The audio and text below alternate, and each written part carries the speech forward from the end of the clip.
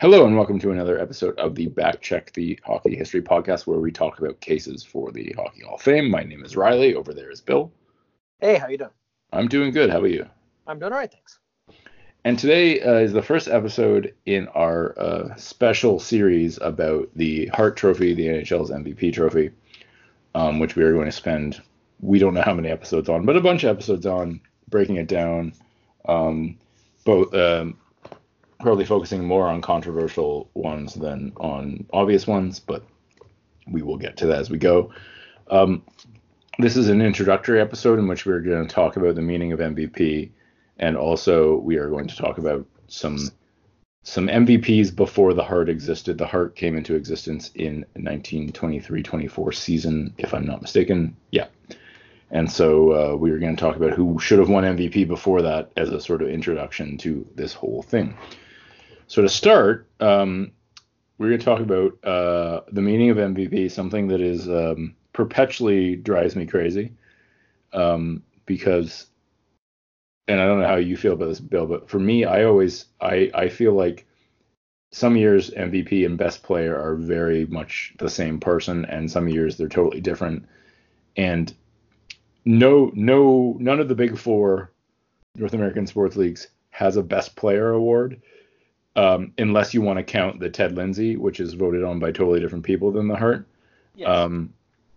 And I think, I don't know why they did that initially. Why the leagues all, like, I don't know the history of like MVP prior to, professional sports, like where the concept comes from.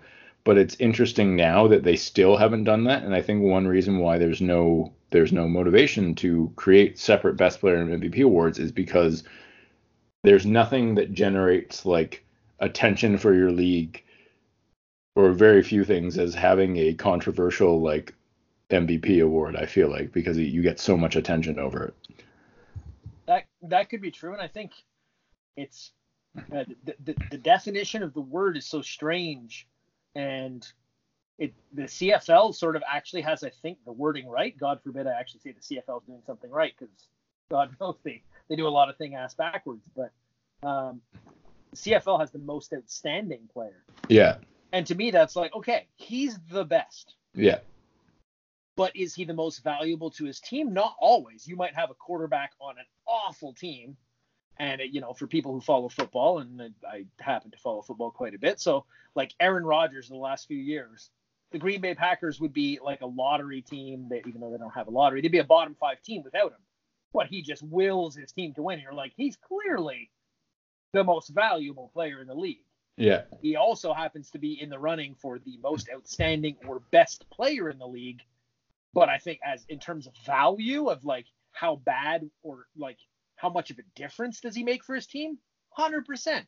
And I don't know why I think every league should have a, best player award, whatever they decide to call it, if it's most outstanding or, and then, and some people claim the NHL has this with the Lester B. Pearson, and that, this is voted on by his peers and this is the hockey writers. MVP has just come to mean he's the best player in the league. Like, let's be honest, right? Well, but here's the thing about that.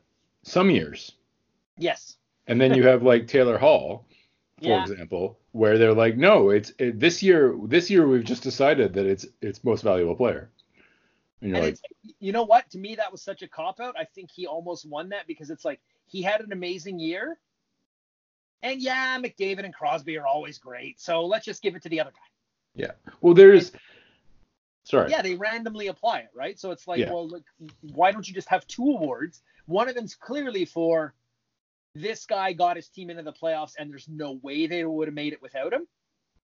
And then this guy just like broke every scoring record or made his team miles better than they should be, but they still would have been a good team. It's just he made them elite.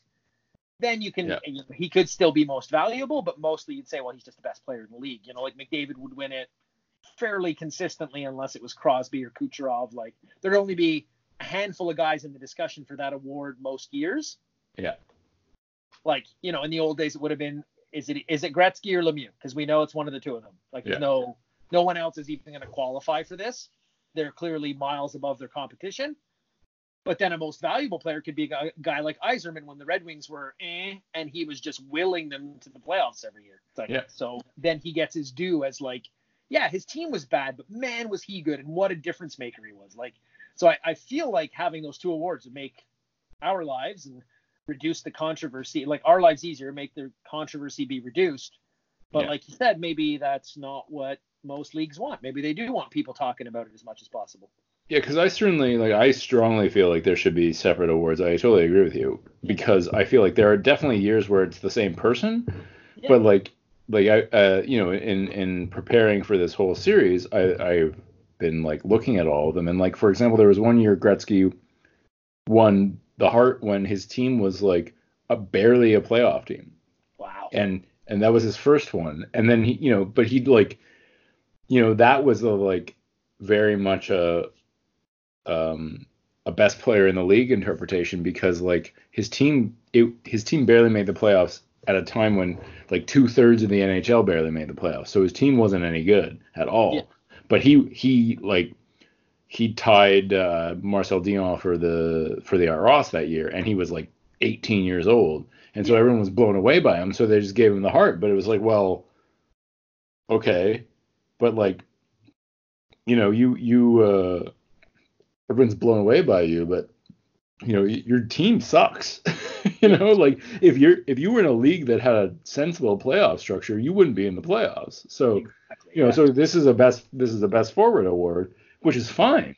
But like if you only have the one award, you only have the MVP, you're going to have instances, as we will see as we go through the series, where like you vacillate between definitions.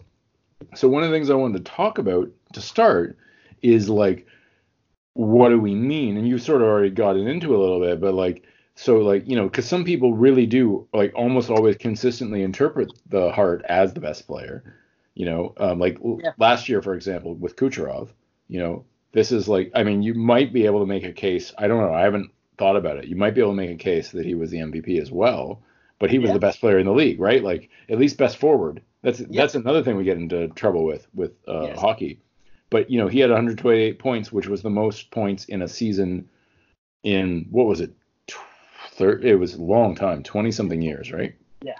20. I don't know what it was. It might have been like mid 90s or something was the last time someone scored. That sounds about But then again, you think about how like Tampa just destroyed people last year, and you're like, well, I don't know. The Oilers were trash, and McDavid still scored like 110, so 18 points off, and you have, other than Draisaitl, no help.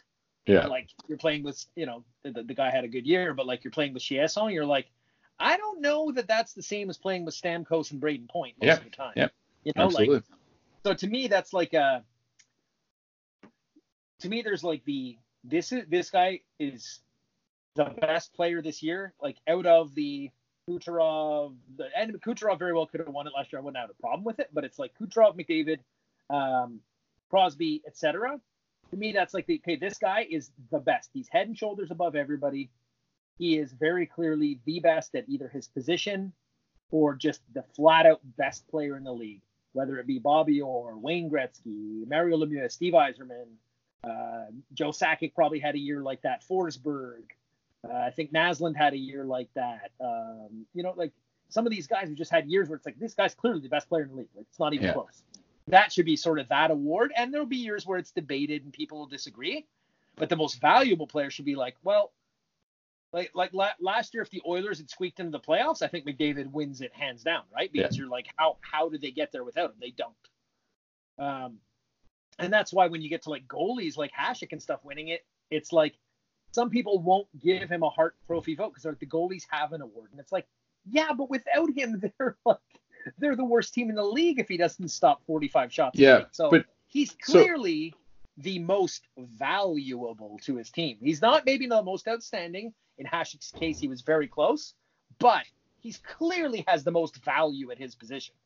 But like, just to sort of push back on the goalie thing. Yeah. First of all, I think that the goalies sort of have. The funny thing about goalies is they don't have a most valuable award; they have a best player award.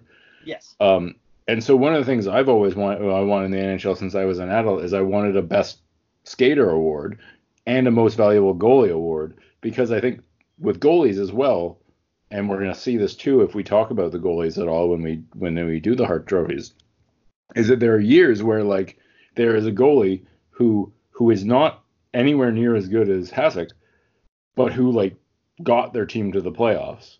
Yes. And had not a great year, but the team sucked so badly.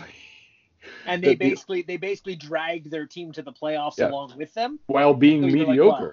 Is the crazy thing. And then but then at the same time, in the same year, you could have a guy playing for a really good team who has like a Vezina caliber season.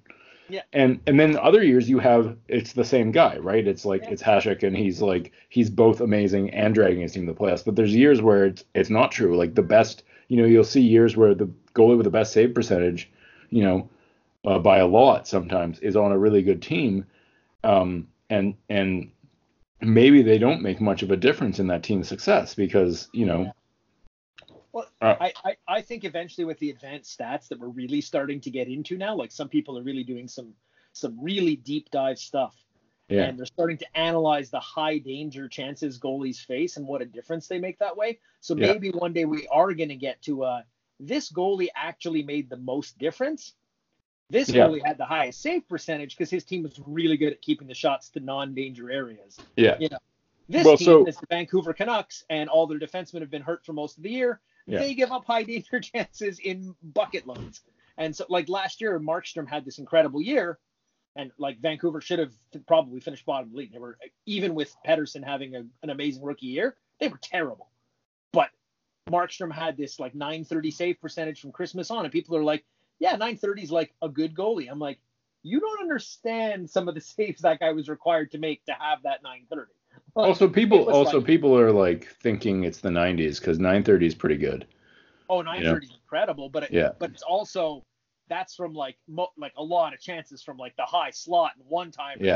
Like it's not just how many saves, it's the quality of the saves. Yeah, absolutely. We're just not quite there yet in our statistical analysis, but we're getting there. So I think maybe in about 10 years they'd be able to do that.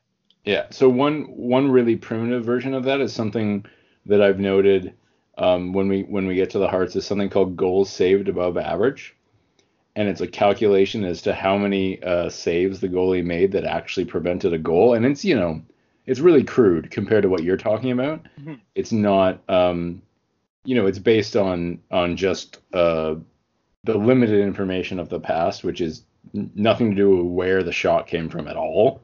Okay. But one of the things that makes it interesting is it really does, some years it will be like this guy saved 64 goals more than the average goalie. And you're like, holy shit. Yeah.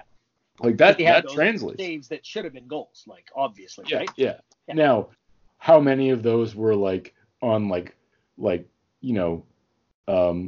like shitty shots from like the like near the blue line or something, that were really easy to save. Who the hell knows? Yeah. But at least there is a thing that says like, okay, this goalie was like particularly, and that's it's a calculation the Hockey Reference does, and I actually don't, off the top of my head, I don't know how they calculate it, but it's just a neat thing I found where it's like, oh, that's cool.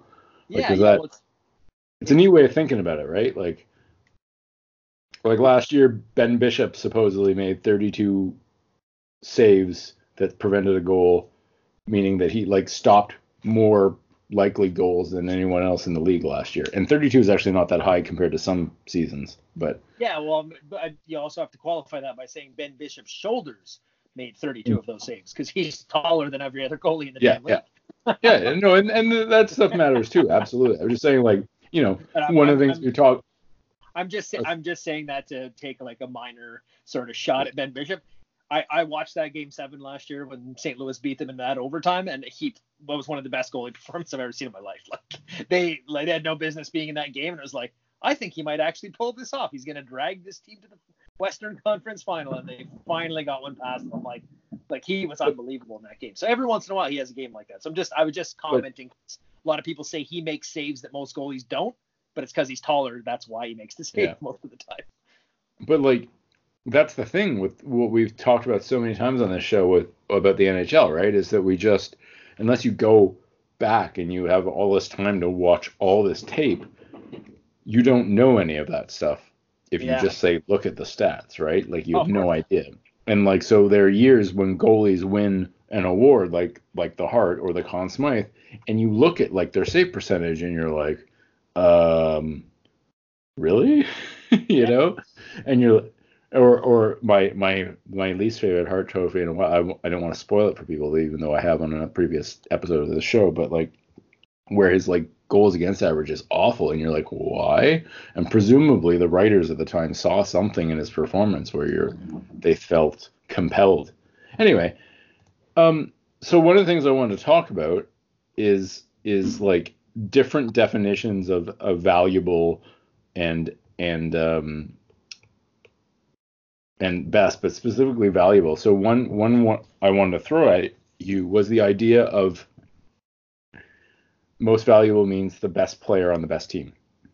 What do you think of that? Do you think that's legitimate? Do you think that's silly? Do you think it's something different? I think it should be. If they're going to have a best player award, it should be most outstanding player.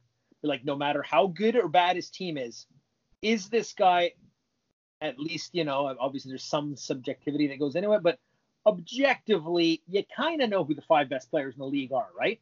Yeah. Like, everyone's going to name at least your top 3 should be the same, right? It's going to be McDavid. It's going to be Crosby. And then, I don't know, who are you saying? Are you going with somebody young or somebody proven, right? But, like, there's the top 2, I think, is, like, nobody would even debate it. And then maybe well, also, like, that like, that means if you're talking about forwards particularly, yeah. Yes, yeah. Typically, those awards go to forwards, and like very rarely does it go to a D-man. Mm-hmm. If it was going to go to a defenseman, maybe one of the years Carlson went bonkers, or maybe one of those years that Doughty was offensively incredible and also defensively solid. But like maybe John Carlson this year, because he's got like 20 points in 10 games or whatever, going out of his bloody mind. And apparently, it's the first time a defenseman's led the league since like Paul Coffey and Bobby Orr this late in the season. Wow. Yeah, he scored 2 goals last night. Like, he's just on fire. And he's also happens to be a fantastic defenseman as well. But it's like, you know, like most of the time you're going to have a top 5. I would say almost always the top 3 will appear in everyone's top 5. And then there's going to be the 4 and 5 guys will be, you know, 1 year Malkin's in, 1 year Malkin's not in, 1 year Ovechkin. That's who I should have said, Ovechkin. So the 3 best players probably going to be those 3 guys, right? So it's going to be McDavid, Crosby, Ovechkin, and then you can debate the last 2. Are you going to do Stamkos or Kucherov? Or are you going to do, you know, some people might think Austin Matthews belongs, especially if you ask the Toronto media, et cetera, et cetera. But you know what I mean? Like, there's going to be, let's say, a short list of about 10 guys who are really going to get consideration. But those top 3 guys are always going to be in everyone's top 5. How do you not put them in, right? Unless they have a particularly stinky year, but they never do. So or injuries in the case of Crosby. Or injuries, yeah, as well. Like, that's, you know, obviously out of their control, but then it takes them out of the running for that award. But like, you would have a very sort of small grouping of players who could be named the, let's, you know, to borrow the CFL thing, the MOP, the most outstanding player, aka the best player. You're looking at a very short ballot list of people who would even get votes. Mm-hmm.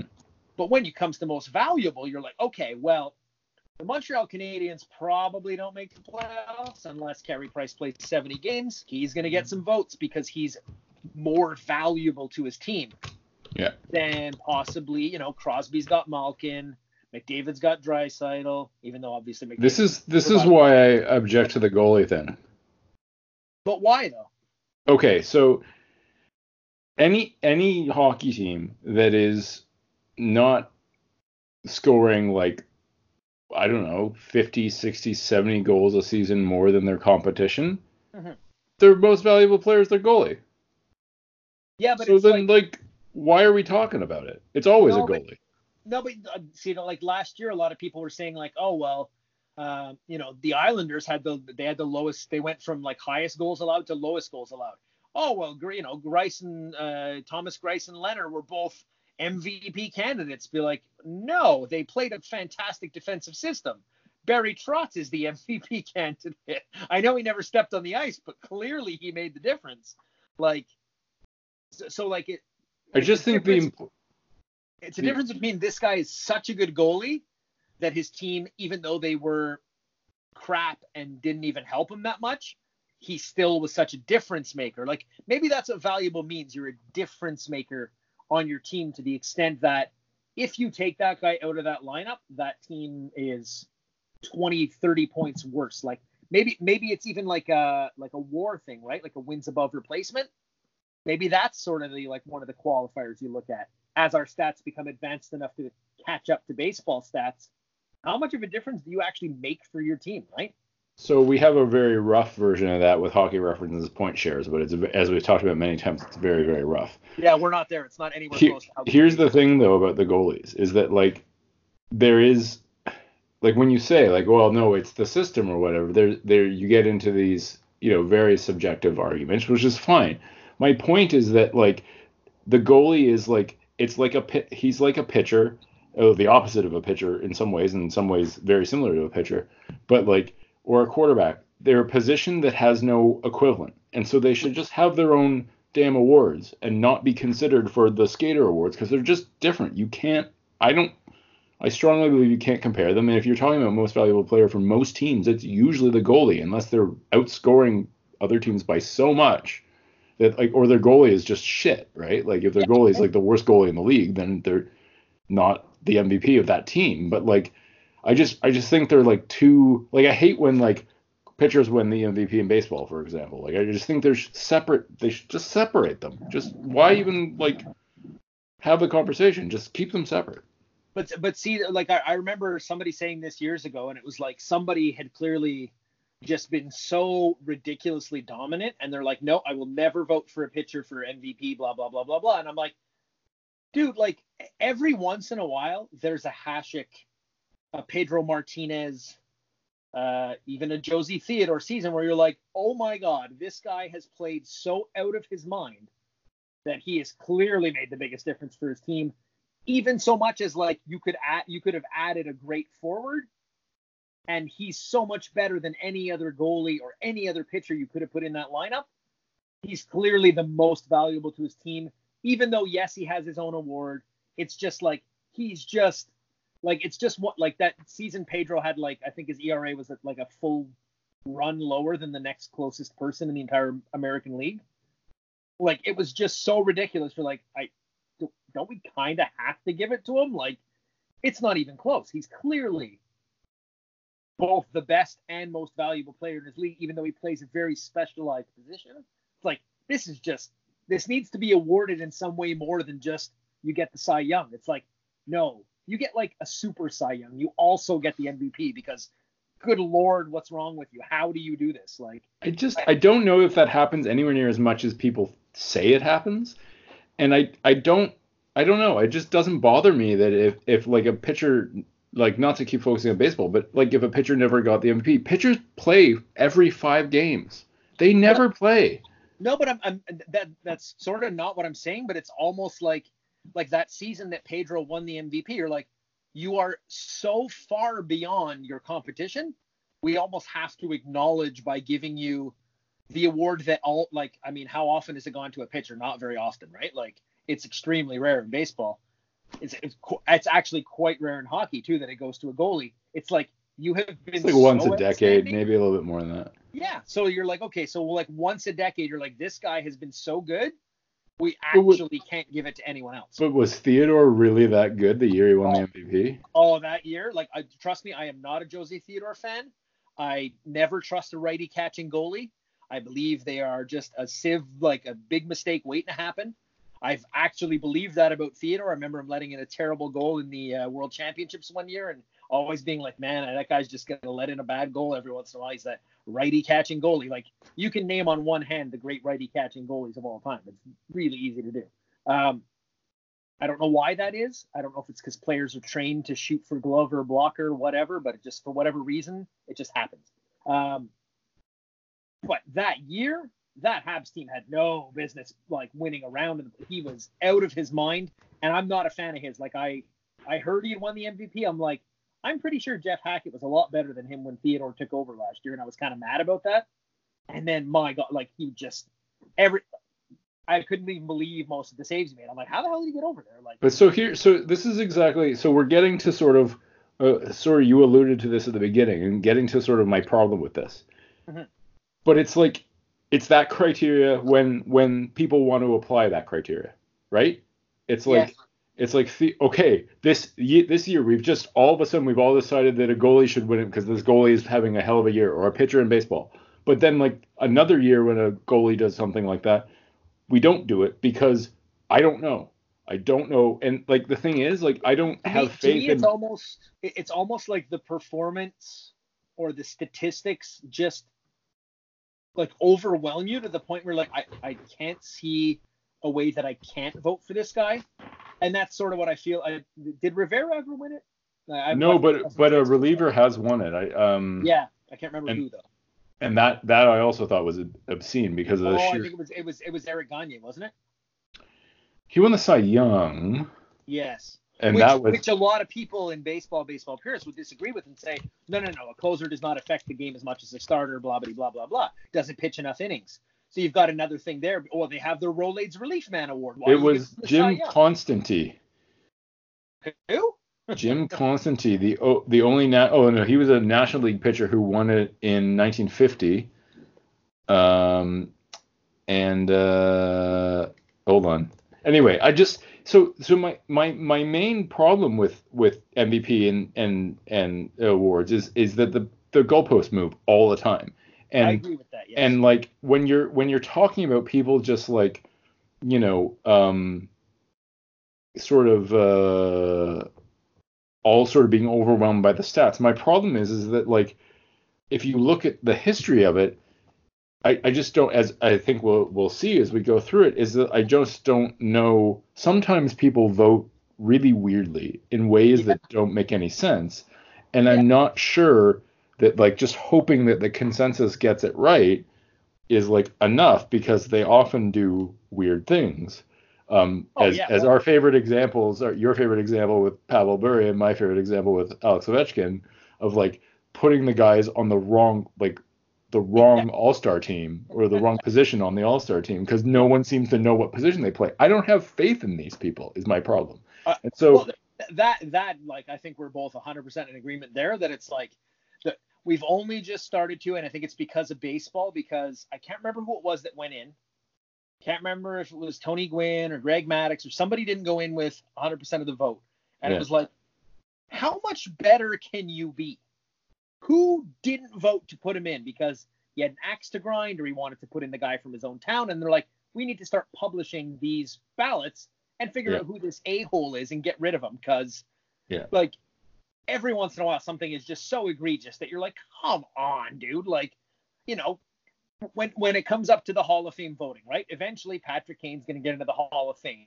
Would I vote for him? No, I hate his face. I really wouldn't vote for him. Should I lose my vote as a media member because I can't be objective?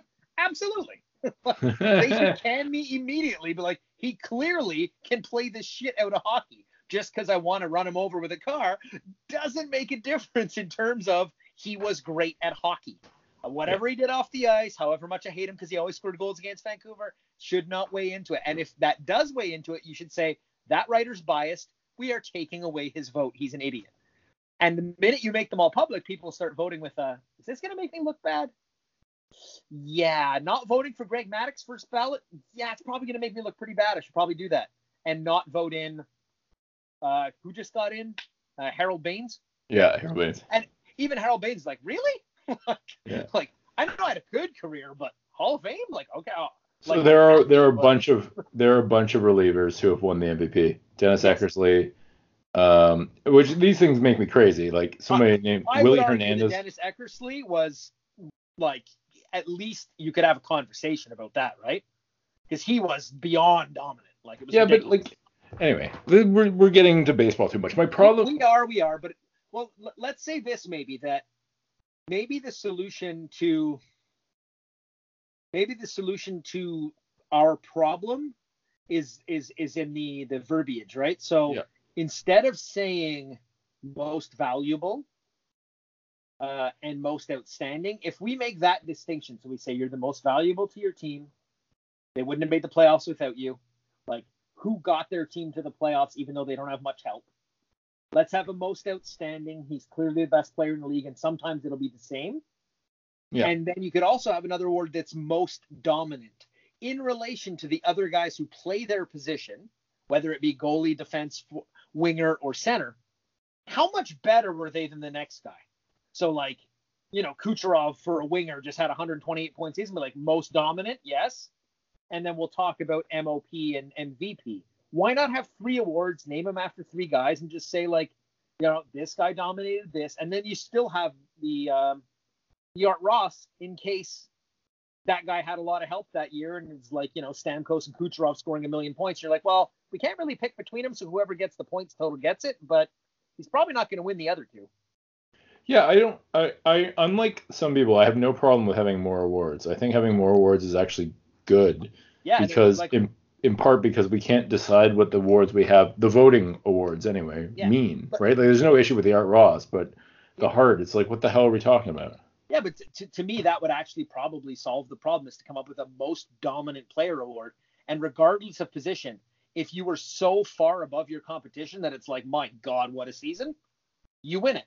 So you'd have like a goalie nominee, a defense nominee, and a forward nominee. And then I like that idea, actually. Yeah. Like, because here's one of the things that, like, this is all I want, is like clarity on, like, if we're going to have an MVP award, why are goalies sometimes considered prime candidates and other years not? And I understand that sometimes a consensus arises when they are, but, like, it just feels so damn arbitrary to me, and completely like, okay, this year, you know what, we've all decided, even though, like, some forward is having an excellent year, we've decided there's going to be a goalie because, like, we're all really impressed with this goalie. But then if you look at the stats of that goalie, usually, not always, but often, they are not actually that great. Now, there may be some, you know, I mean, I'm not talking about Hasek, because his stats are great, but, like, I just wish, like, I wish there was more definition, like, and I like the idea of a most outstanding player or best player award, and I also like the idea of, like, a sort of, like, one award that is put aside that says, you know, this one is going to be for anyone regardless of position. Like, one of the things that we've done in focusing on these different things is we sort of outlined the different. I didn't because you just came up with this right now. There's no most dominant possible thing, but, like, focused on, like, okay, who was the best skater by points per game, and who was the was the best skater by point shares, which is the closest that Hockey Reference has to WAR, and stuff like that. And sometimes they're the exact same player, and then it's really easy. Yeah. But other times, as we'll see actually later this episode, there are years where you're like, but they're all different players. Every single, like, possible interpretation is a different. What do I do? And I think that's often, not always, but that's often when a goalie gets it, is because people look at the skaters and they're like, well, there's like 5 guys. None of whom have great cases. And they had a good season, but nobody's breaking records. Nobody was like, wow, that's, like, what an accomplishment. So you're like, well, Hasek just dragged his team to the playoffs and had, like, a .940 save percentage. Let's probably give it to him. But he was also, to me, that would have been like he also would have, like, he would easily have won the most dominant award. Yeah. And then he was so dominant that his nickname's the Dominator, for crying out loud. Yeah. You're like, well, maybe you also consider him for the MVP. So I don't know that having a most dominant award would necessarily eliminate what you don't like, in that a pitcher can win the MVP, or that a goalie can win the MVP. But to me, it has to be like Hasek, where it's an absolutely historic performance. Like, it's never been done before. Like, ridiculous. I just don't think it would be terrible if you were like, you know, this award is for skaters. I don't think it would be terrible. I think it would be fine, you know. And even then, you're getting into arguments then about, you know, I mean, we don't do this anymore, but for a while, right? Like, largely, mostly about it's. So we're just trying to, like, eliminate the anomalies. But to me, it's almost like sometimes the athlete's so good they don't give you the choice. You have to give them a vote, even though they're not at the typical position. I just want that to be more obvious than it is, because it's not obvious to me. No, it isn't. Yeah, well, we have, you know, some of the voting history is absolutely ridiculous too, right? So that's the problem to me, is like what seems obvious to one person is not obvious to someone else, and that's why and necessarily sometimes things seem very obvious, but as we'll see, you know, one of the things we've noted is the voting, and as we'll see in the future episodes when we talk about the voting, sometimes you'll look at like your list of candidates, and it'll be like, this player, led the league in points per game, won the Art Ross, was on one of the best teams in the league, and came in third in voting, and you're like, what? Yeah, totally. Yeah. Why? And Yes. nobody knows. Yeah. Anyway, before we get to our brief or maybe not brief discussion of the early MVPs, one other thing I wanted to talk about, you just hinted at the dragging to the playoffs. Yes. This feels like a very common interpretation of the MVP award, not necessarily in terms of who wins it every year, though obviously Taylor Hall is a good example, but like there are years where people make this case a lot, right? Like I remember this, I think it was this past season, was it McKinnon? People were making the case about because he had, not quite as many points as Kucherov, but he was on a team that didn't have a lot of support, and people make this case except for that he plays with Mikko Rantanen, and the two of them are just like lights out together. Yeah, maybe it wasn't McKinnon, but there was somebody this past year where the people were making that case again, and if people make it every year.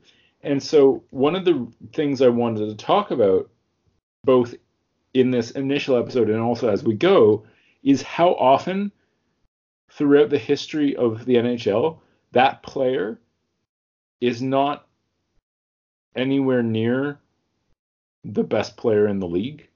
And why I think it's a really problematic interpretation, because it sounds like a good idea because it's most valuable. And that's one reason why if we had a best player award and a most valuable player award separately, this might not be a big deal. But like one of the things I've tried to do is pretending that point shares is equivalent to WAR, and it isn't, because it's, first of all, it's not above, like, WAR wins above replacement. This is just points, wins essentially. It's 2 points is a win, but still. And it's not above replacement. They haven't figured out a replacement value, at least not for the past. I know there are systems in existence right now to like create the hockey version of WAR, but it's for, the last like 12 years or something. It doesn't apply to the distant past. But like the really crude version of that is to just take the player with the most point shares on a team who would, like, if you remove them, their team would miss the playoffs. Yeah. And it's super crude, and I acknowledge it's very flawed. But anyway, best I could do. Yeah, well, it's flawed for now as we get to like the advanced stats. Like every I don't know if I should do a plug, but apparently I'm about to. If you have a subscription to The Athletic and you follow your favorite hockey team on that website, they will often have one guy who writes a ton about stats. Yeah. And some of the deep dives they do, you find out things about players who you do your eye test, right? And you're like, that guy's garbage. He always turns the puck over, or I don't like his face, and he takes stupid penalties. And then he gets into the stats, and you're like, he's actually really useful if you look at this. And you're like, huh. Yeah. Maybe absolutely. And then you see him take another boneheaded penalty, and you're still like, I don't care how useful he is. I want him off my team. And you're still yelling at your TV, but at least you kind of know statistically he's apparently useful. Yeah. You know what I mean? Like you get a different sense of the players. But this is like very, very new. And these guys are like diving way deeper than most people do. I mean, you still have hockey GMs who are like, analytics? What? No, I don't do that. That's for the younger generation. You're like, really? Like it could tell you something. Well, it doesn't tell you the whole story, but at least it's information. So some of that information is really new. And some of it a lot of it dates to about 2007, 2008. Yeah. But the fact of the matter is that for historically, unless someone's gone and done it and I don't know about it, we just don't have the information, to really give us like the equivalent of WAR for hockey players prior to, very recently. So we just have this very crude method of subtracting. And all I was going to say is if you subtract the guy, if you go by what player I take out minus his point shares from the team, they miss the playoffs. It's usually not a mediocre player, but like it's often, especially once you get out of the original six, it becomes like a guy who are like, oh, that guy. Okay. And you're just like, I've heard that name, and maybe he was an all-star one time, but it's not it's just really, if that's how we awarded the Hart every year, we would have a very different list of people on it, and who have won the Hart the most. And it would not be, there wouldn't be 9 wins from Gretzky. Let's put it that way. Yeah. There would be a lot fewer from. Yeah. I don't even know off the top of my head if there would be maybe 1 or 2 from Gretzky, and it would just change the way we think about players. But all I'm trying to say is I don't think we actually want to do that, because if we don't have a best player award, then the MVP each year is going to be like this defenseman who, like, was good and just happened to be like really important to this. Like, the thing is, you're awarding good performances on, especially in the NHL where too many teams make the playoffs for most of its existence, you're awarding good performances on bad teams. I 100% agree. And if we get into like some of those advanced stats the way they stand now before we get into more advanced metrics, there's going to be a defenseman one year who wins because he blocked 150 shots. Like, that's a lot of value according to our metric. Be like, that's not what we mean. Like, yes, he did, but I mean, I played hockey and I blocked a lot of shots. You see me play hockey. I'm terrible. Yeah. Like, I'm in the way a lot. I have seen you play hockey. It's my number one thing I do. I'm in the way. I'm very good at being in the way when I play hockey. Yeah. That does not make me a good defenseman. Like, I can't skate. Got a mediocre shot. Just, I'm not that good. I'm like the Murray Baron of like defensemen, where it's like very useful, yes, but mostly at getting in everybody's way and making them have to do something harder. Therefore, eventually they'll turn it over to somebody who can take the puck away from them. You know what I mean? Like, we're gonna reward that guy if we don't have the right stats. I think in 20 years from now, the way technology is going, we will have a way of measuring it much better. But right now, like, you're just throwing numbers out. Like, it's just numbers. Maybe someday, given crowdsourcing, maybe someday people will go back through the past and go through all the hiring people to do that. Yeah, going through all of the film of all the games, and we might be able to compile, information about players of the past, and then actually have a really, really great appreciation. But we don't have that right now. It would be really easy to do too. Like, I mean, obviously Gary Bettman's going to be listening to all of these podcasts because that's how big we are.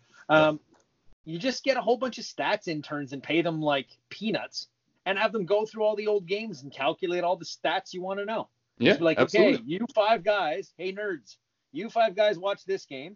You 5 guys watch this game. We have an army of nerds, and we're going to do one season at a time for, how many, it takes you 3 months to go through an entire season of games if you're working 8-hour days. Go, nerd away, and give us these numbers. And then when you're done, we'll send you out into the real world and not pay you properly. Bye. And the thing is, some of that was actually, one of the things I didn't know until recently is some of that was actually done by teams. Like, for example, teams kept internal record of shots well before the NHL did. Wow. And that data was eventually made available publicly. But like, for years, it seemed like the NHL didn't start tracking shots until like 81. But the thing is, like, the Canadians, for example, were tracking shots from the early 60s. That might explain why they have 24 Stanley Cups. Yeah. Oh, sorry. Is it 23? No, they hit 24. They're waiting for 25. That might explain why they were winning so many other cups when other teams were not paying attention to that. Yeah, and then I don't know, other teams started doing it later, and the fact is that information is now available on the internet, but it wasn't for years. Yeah. Anyway, so like stuff like that happened. I'm actually really looking forward to the day when Vancouver starts doing it. All right. So before we get to our early our pre-Hart MVPs, one other thing I wanted to mention is, generally speaking, the Hart is, even though we've talked about how it's the most valuable player, it's usually taken as the best player. And so from that, we have a list of the best players in the history of the NHL. And so just before we get into the actual trophies, I wanted to just go over what the Hart says, who are the best players in the history of the NHL according to Hart Trophy wins. And that is not quite the last 100 years, because this is from 1924 to the present. And they are, Wayne Gretzky famously has 9. Gordie Howe has 6. Eddie Shore has 4. And then there's a 5-way tie for 4th, which is the following players have 3: Bobby Clarke, Mario Lemieux, Howie Morenz, Bobby Orr, and Alex Ovechkin. And then the following, I don't know how many players have 2: Jean Beliveau, Bill Cowley, Sidney Crosby, Phil Esposito, Don McCaskill, Bobby Hull, Guy Lafleur, Mark Messier, Stan Mikita, and Nell Stewart. So there are your best players in NHL history. Wow. So, you can immediately quibble with it. Because, I think you and I are mostly on the same page about Bobby Orr. Yeah. And the fact that he is, by this way of ranking players, tied for fourth with Bobby Clark. Yes. Seems preposterous. Well, it's because they didn't want to give it to a defenseman. Yeah. Most years, right? I mean, he yeah. clearly was the most dominant player in the league. I mean, Yeah. he won the scoring title as a defenseman. Like, just so ridiculous, it shouldn't even have been. That's a case of where that's the kind of thing that makes me mad, where it's like, no, he's a defenseman, we're not going to vote for him. And it's like, I don't care what position he plays. Is he the best player? Like, yeah, clearly. Yeah. Like, and it was really funny. I listened to this great show in Montreal, Melnick in the afternoon. He's been on radio for like a good 30, 40 years. And he's just a really, really knowledgeable sports guy. And unlike Toronto, which has sort of sounds like ESPN Canada, this actually sort of sounds like Montreal. Okay. And he always talks about really interesting stuff. And he has two young guys on his show, and he's much older. And so he was talking about the 72 series, and he's like talking about Phil Esposito, and they talked about when he slipped on the flower pedal, and he ends up taking and it sort of broke the tension and everything. And then he's like, oh yeah, he's like, that was Phil Esposito's coming out party, as like, this guy is a phenomenal player. He's like, because a lot of people before that thought he's only good because Bobby Orr's there. And I'm like, oh my God, really? Like, I had no idea people thought that way back then. And he's like, oh yeah, a lot of people in Montreal believe like if it wasn't for Bobby Orr, Phil Esposito wouldn't have all those points. So it's like, how good was Bobby Orr that people thought that about a guy as good as Phil Esposito was? Yeah, that's funny. A guy who had scored 150 points already in a season. I know. Like, it's like, and they still didn't believe he was that good because Bobby Orr was so far and away clearly the best player. So it's like, so to me, that just speaks volumes of like, a lot of people must have just said, no, he's a defenseman, I won't vote for him as the best player.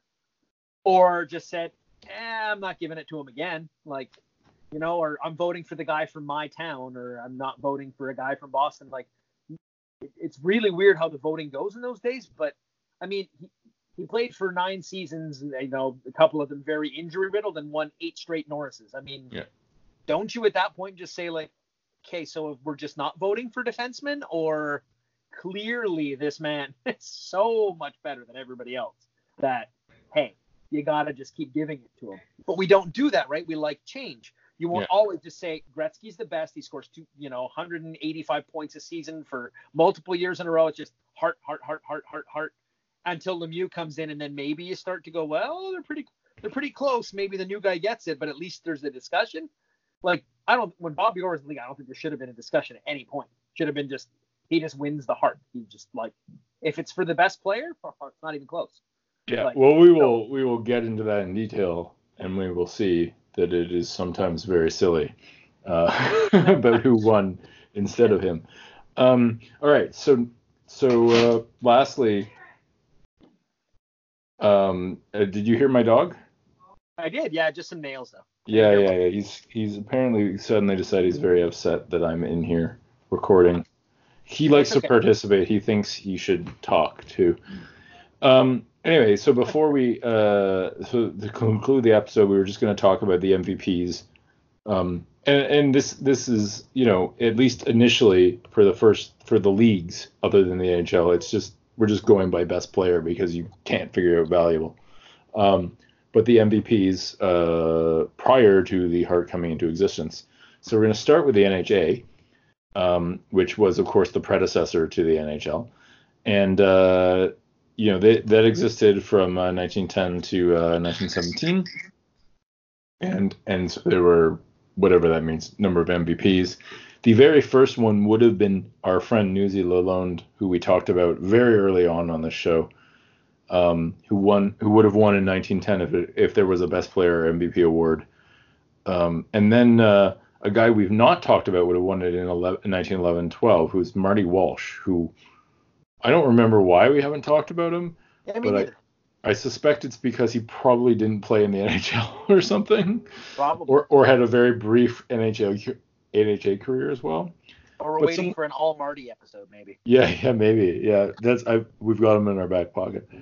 And then a guy we talked about recently would have won three in a row in 1912-13, 1913-14, and 1914-15, and that's Tommy Smith.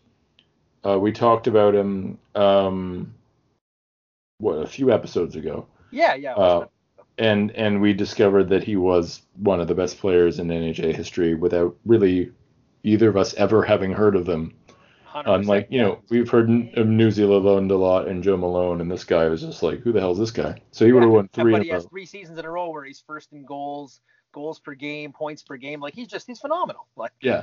And there's 1 year where, or 2 years where he wasn't that high in assists when they first introduced assists. But the thing is, of course, the assists back then were like really, like, a guy would score like 30 goals and would have like 5 assists. Yeah. And it wasn't necessarily because they weren't passing. It was because their criteria for awarding assists was really like specific. It was like more like a basketball assist. It must have been like back in the old days, like almost like a Gretzky assist when he was playing with like Semenko. Be like, could a fire hydrant have scored that goal if you passed it off him and in, like, kind of thing? Like, how good was the pass? It feels that way, or it feels like basketball, where it's like the puck had to literally just get to the guy right before he scored to count or something. Anyway, so he was like he didn't have great assist numbers in his second and third years where he dominated the league, but who the hell knows what that means? And he still led the league in points and points per game. Literally 3 years in a row, goals per game, points and points per game. He led the league, so he was clearly the best player in the NHA for like 3 years straight. So he's an all-time great. And then another guy we talked about, but way back when we were talking about Newsy, in 1915, 1916, Didier Petre would have won the league probably, the award probably. He was second in goals, but finally they'd sort of calculated assists better, and he was actually first in points and points per game, which was enough for us to declare him the winner.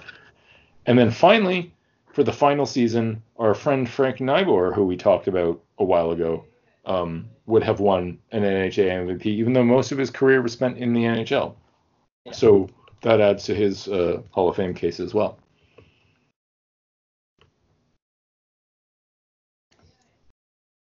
And then, do you want to talk about the PCHA, or should I? Sure, absolutely. I'll do it. So we go back to 1912. Newsy Lalonde had switched leagues and moved to the PCHA. So he was first in goals per game, points, and points per game. 1912-13, we have a guy named Tommy Dunderdale. Great name, never heard of him. Yeah, it's amazing name. It really, really is. Based on name alone, he goes into the Hockey Hall of Fame for just having a cool name, with guys like Moose DuPont. So first in goals per game, points per game, tied for 5th in assists and 6th for assists per game. Very clearly won the scoring title, so a pretty worthy candidate. 13-14, our old buddy Cyclone Taylor, and he's going to win 3 in a row. So first in goals per game, second in goals per game the next year in 14-15, but first in assists, and it was double second place. So you're looking at a guy who was absolutely dominant. And then again, Cyclone Taylor, second in goals per game, but first in assists and assists per game and points per game. So another very worthy win. You got a guy named Gordon Roberts, who's first in goals per game and points per game, 7th in assists, I think tied for 9th in assists per game. And he was second in points, but first in goals. So a lot of times when you score more goals and you're very close, they end up giving it to you. Then again, we have our buddy Cyclone Taylor for his 4th and 5th. If we're looking at this specific league, he was first in goals by over 33% and goals per game by the same amount. By points by over 25% and points per game by over 25%. Cyclone Taylor's a legend. He's been in the Hall forever. There's an entire section of hockey at People's History dedicated to him. We know how great he is. He wins again in 1919, first in goals per game, assists by nearly double, assists per game by nearly double, and points per game. So again, just he's so good that basically, if he's playing, he's winning it. Then we go back to our old buddy, Tommy Dunderdale, with his second. He's tied for first in goals and goals per game. He's fourth in assists and assists per game, and he's first in points and points per game. So another worthy win. Then we end up with another guy I've never heard of, Frank Fredrickson. We talked about him. Did we? I don't remember that one at all. Must have been quite some time. Well, there's a Frank Foyston as well, and we talked about both of them. So I think I get them confused. I confuse them all the time, even though they're definitely not the same person. Wow. So it's did we have a double F episode? I don't remember. No, we talked about them in different episodes, but like I kept calling one of them the other during one of the episodes. I kept saying like I don't know. I think I called this guy Foyston for a couple of years, so yeah. I'm starting to forget some of the episodes. Yeah. So in 1920-21, Frank Fredrickson was fourth in goals, second in goals per game, fourth in assists, second in assists per game, but first in points and first in points per game. Yeah, so that year was a little like controversial, yeah. Yeah, I was about to say we finally have one where it wasn't a complete slam dunk. Yeah. And then 1921-22, Jack Adams, very famous hockey name, first in goals by nearly double, and goals per game by nearly double, but eighth in assists at best. We don't really know, and tied for eighth in assists per game at best. So a very heavy goal scoring year for him, but not necessarily so great in assists. But again, sometimes when you are looking at the MVP, if one guy's scoring a lot more goals, you're sort of like, well, he's the difference maker. Let's give it to him. Well, the other thing is that the assists were just like often in single digits. Oh yeah. So it's like who knows, right? Could be that scorekeeper wasn't paying attention. Who knows what was going on, right? Yeah, so absolutely. Then in 1922-23, we have Frank Fredrickson again. His second one. He's first in goals per game, assists per game, points per game. So another worthy win. And then Art Duncan in the final year for the PCHA, tied for first in goals, assists, and assists per game, second in goals per game, and first in points and points per game. So dominates most offensive categories. Seems like a good win to me. And then even though this is going into the future a little bit, we're going to talk briefly about the WCHL and also who their MVPs were. First off, in 1921-22, we have Duke Keats, who we talked about way back when in the early days of the show. And he had a great season where he was, far and away the best player in the league. He might have been at the time, I don't remember the details about the season, he might have been like basically the only like major pro hockey star in the league at the time, because he was ahead of the next player by 50% in points. So it's possible that he just, there was no one else good. And then in the next year, in 22-23, Art Gagne, he didn't lead the league in goals per game, but he led the league in assists and points per game. And he was so far ahead in assists again that it just kind of wasn't close. And then in 1923-24, we have someone we have not yet talked about, but who we will at some point spend a lot of time on some point soon, and that is Bill Cook, who would soon be in the NHL and would become basically, because he was in the NHL at like age 29 or 30 or something, would become like the best 30 or one of the best 30-year-old players in the history of the league, but also because he would dominate the NHL when he got to the NHL, and he just led the WCHL in all categories. And then in 1924-25, we have Harry Oliver, who also had an NHL career, though nowhere near as good as Bill Cook's. And he led the league in assists per game and points per game and points, and wasn't as good in goals, but was, you got to give it to the guy who's leading in points, generally speaking, unless there's a huge discrepancy in goals, I think. And then Art Gagne, who had won in 22-23, also wins in 25-26, leading the league in goals per game, points, and points per game, and top 5 in assists. And then the league fell apart, and teams were bought into the NHL. But they tried to persist as like the semi. I don't know if they were like senior or something, PHL. And so for the first PHL season in 1926-27, we gave it to Jack Conley, who's a guy who I've never heard of. But at this point, this league was basically not the WCHL anymore because some of those teams had joined the NHL, which brings us to basically the 6 or 7 years before 5 or 6 years, I guess, before the NHL awarded the Hart officially. So what we wanted to do was talk about who would have won the Hart prior to existence, if the Hart had been in existence prior to for every season in NHL history. And so to start with, we have the inaugural season, 1917-1918, and this one is a no-doubter. It's one of the most no-doubt MVPs or Hart trophies in the history of the NHL, if it had existed, and that is because Joe Malone scored 48 points in 20-ish games, with a 2.4 points per game, which has lasted as a record until I don't know, 80, like whatever Gretzky. To like not even Gretzky's first season, like Gretzky's like second or third season. Wow. Now obviously it was a really small sample size, but Joe Malone was the best forward in the league, and he was playing for the Canadiens, who were the best team in the league. There were no playoffs at the time. This is the first year of the NHL, so there wasn't like a there's no way of determining who would have been like our MVP based on like the stupid thing of like a limit, that I talked about earlier about like not knocking someone out of a team and seeing whether they missed the playoffs or not. That wasn't possible. But basically, yeah, Joe Malone was best in PPG. He would have won the Art Ross had it existed. He had the most point shares of any skater. He had the most offensive point shares. He was on the Canadiens, so or the Canadians, whatever we want to call them, and they were the best offensive team in the league. They were also the best defensive team in the league. So yeah, Joe Malone really, really deserved it. And yeah, that's there's nothing else to say about that. He deserved it. He was the best player in the league, and there's no doubt about it.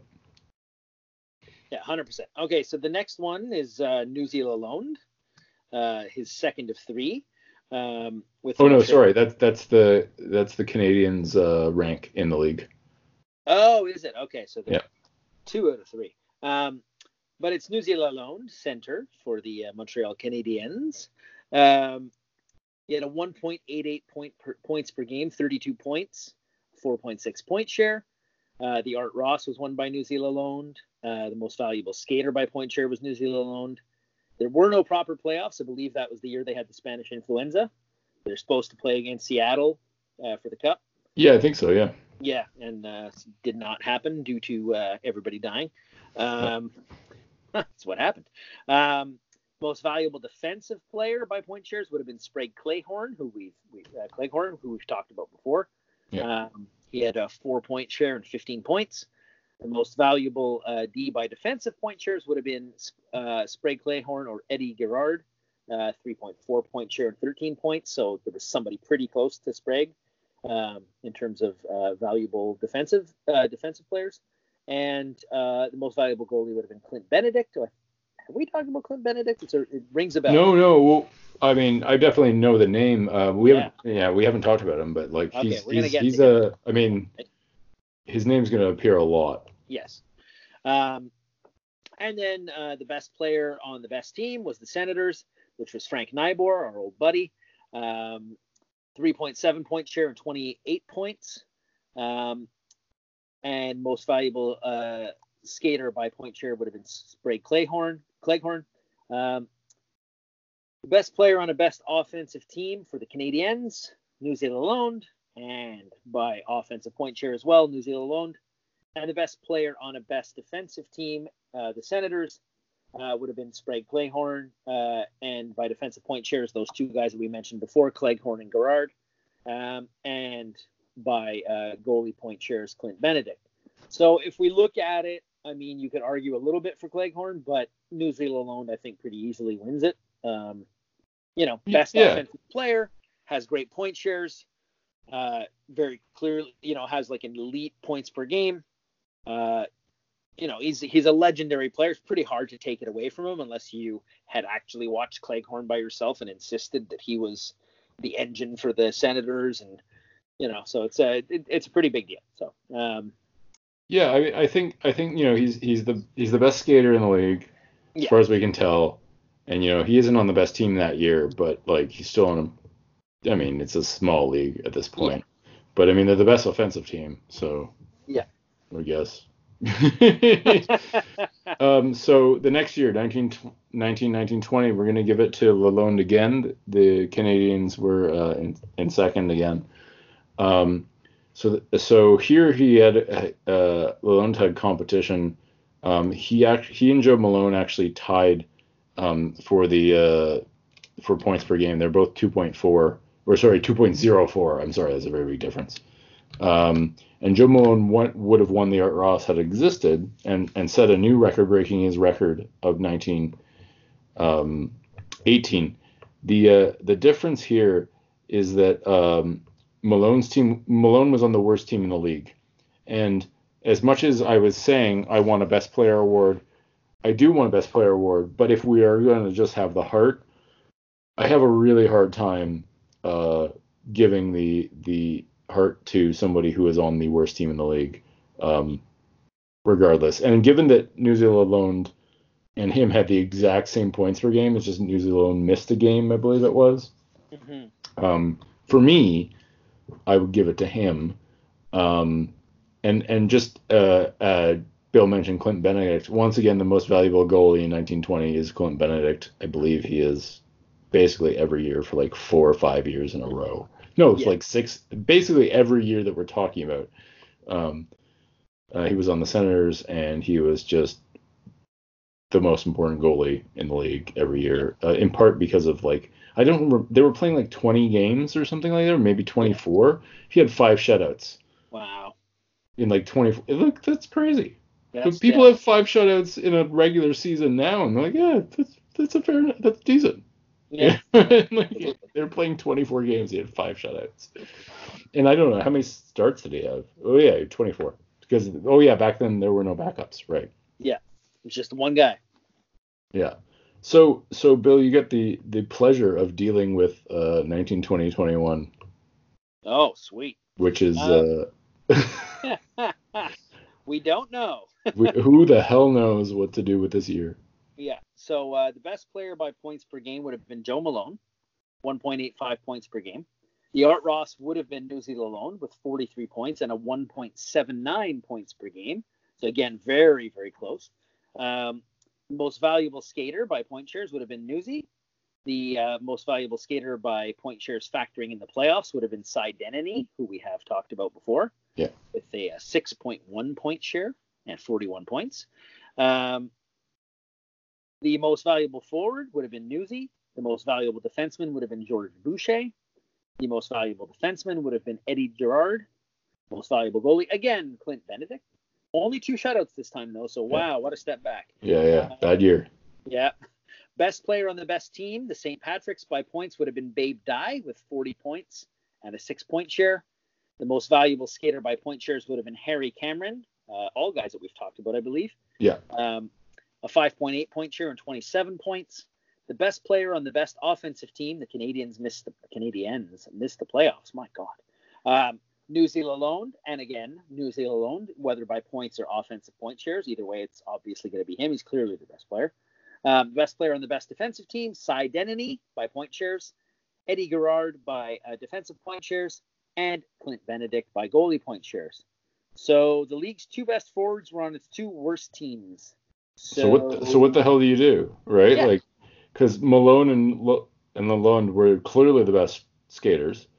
But they were on bad teams. They were on teams that were the 2 worst teams in the league, but at this point there were actual playoffs, and at this point there were, it's weird too. It's so strange to me that the Canadians scored the most goals this season and missed the playoffs. Yeah, it's really weird. It's just so crazy. So I have no idea. I mean, I think, you could do the best player on best team interpretation and you give it to Babe Dye or Harry Cameron. But I don't know. I mean, you could also give it to Denny, I guess. I have no idea. Yeah, I really, honestly, I have Not no opinion on it, but like I don't know where to go with it. Maybe that's one of those years they just throw it to the goalie and and it just makes you mad, right? Like you're just like, why? In the notes, I actually wrote that. I'm like, maybe it should go to the goalie. Oh my God, I don't want to actually say that, but maybe it should go to Clint Benedict because they actually made the playoffs. Yeah, and because we don't know what else to do. Yeah. Yeah. And he was, I mean, the stupid thing about that though, of course, is he had a better year the year before. Of course, I know, yeah, but then by every standard that existed at the time, which is not that many, right? We're talking about like record goals goals against and shutouts, but still he had a better year the year before, so it'd feel weird to give it to him. I've no like that's the one year in the entire history of the award where I feel like, well, pre-history of the award in this case, where I'm just like, I have no clue. I have no clue. And if I had been a writer at the time assigned with giving an MVP, I guess I would have picked Babe Dye or Side Identity, but I have no idea. Yeah. Just, anyway. So fortunately, the next year, 1921-22, is Slam Dunk. It's really simple. The exact opposite of the year before. And that is that Punch Broadbent, who was on the Senators, had the best year of his career. We talked about him, I believe, at some point. He scored 45 points, and that's 1.88 points per game, and he had 6.2 point shares. And he was the best player by points per game. He was the best player by total points. He was the best player by point shares.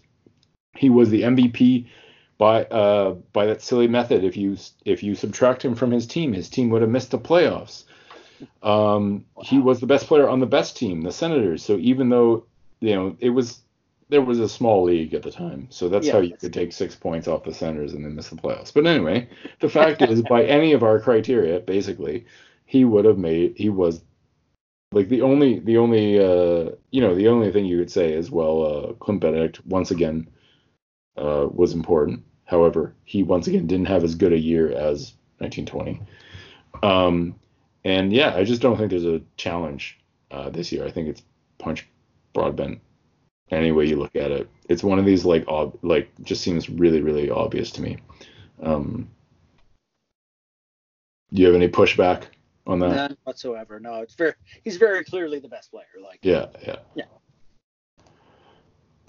So then we have one last pre-Hart.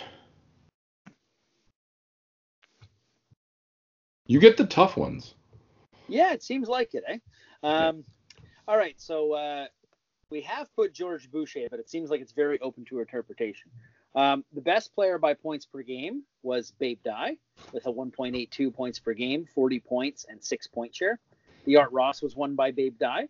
The most valuable skater by point shares was George Boucher with 6.5 point share and 25 points. That's pretty close to the Babe Dye 6 point share. The most valuable skater by point share factoring in the playoffs was George Boucher. The most valuable forward was Babe Dye. The most valuable forward by point shares, offensive point shares, both are Babe Dye. The most valuable defenseman by defensive point shares was Sprague Cleghorn, and then Billy Coutu with a 5.5 and a 3.8 respectively. The most valuable goalie, I don't even need to say his name. We all know who it was. And this time he had a hell of a year again. Yeah. Oh, yeah. He had a great year. 6.2 point shares, 2.18 goals, another 2.18 goals against average, another 4 shutouts.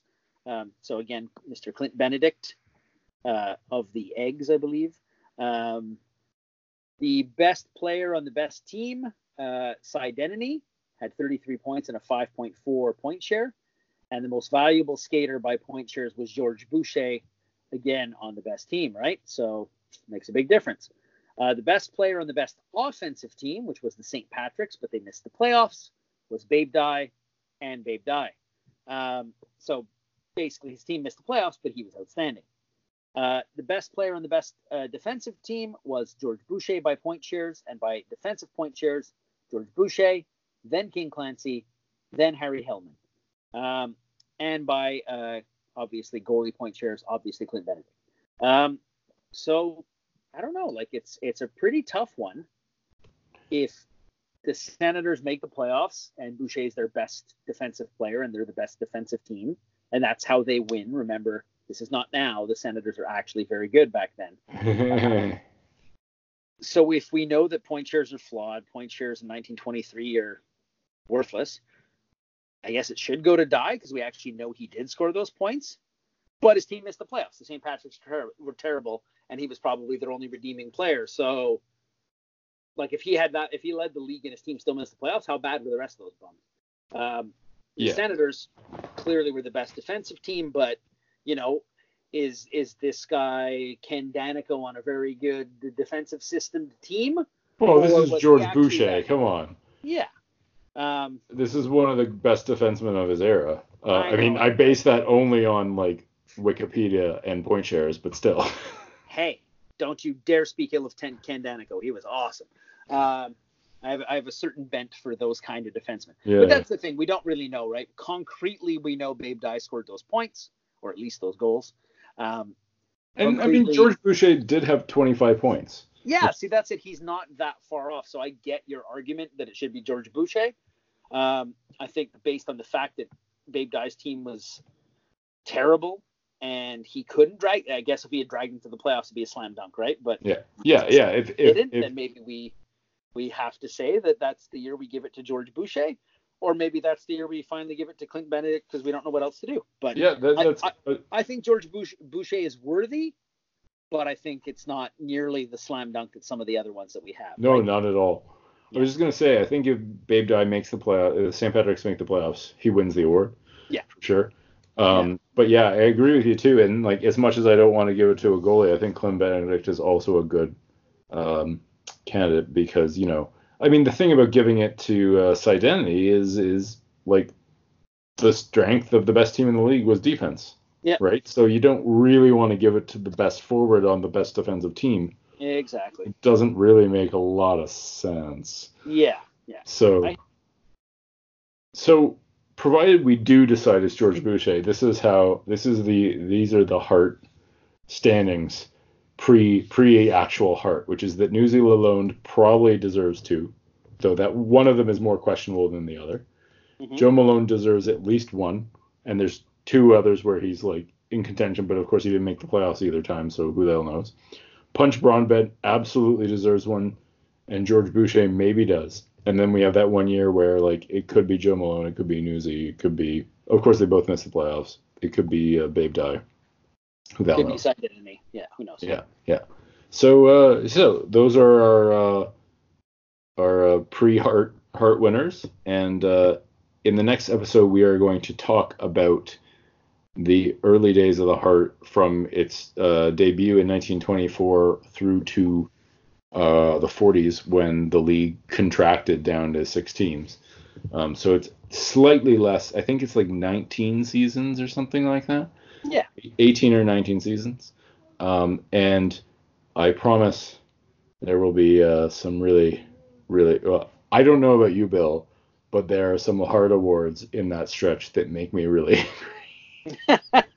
I don't know if angry is the right word. Maybe puzzled. Confused, yes. Confused is perhaps yes. Yeah. Which is fine, yes. Bamboozled. Yeah. So I hope that you will tune in. Don't turn in, tune in. To listen to us discuss and possibly complain about the Hart trophies. Because the first one, I can tell you already, the 1924 one drives me crazy. Gonna be great. Yeah. So hopefully you will tune in for that, and we will see you then. Have a good one.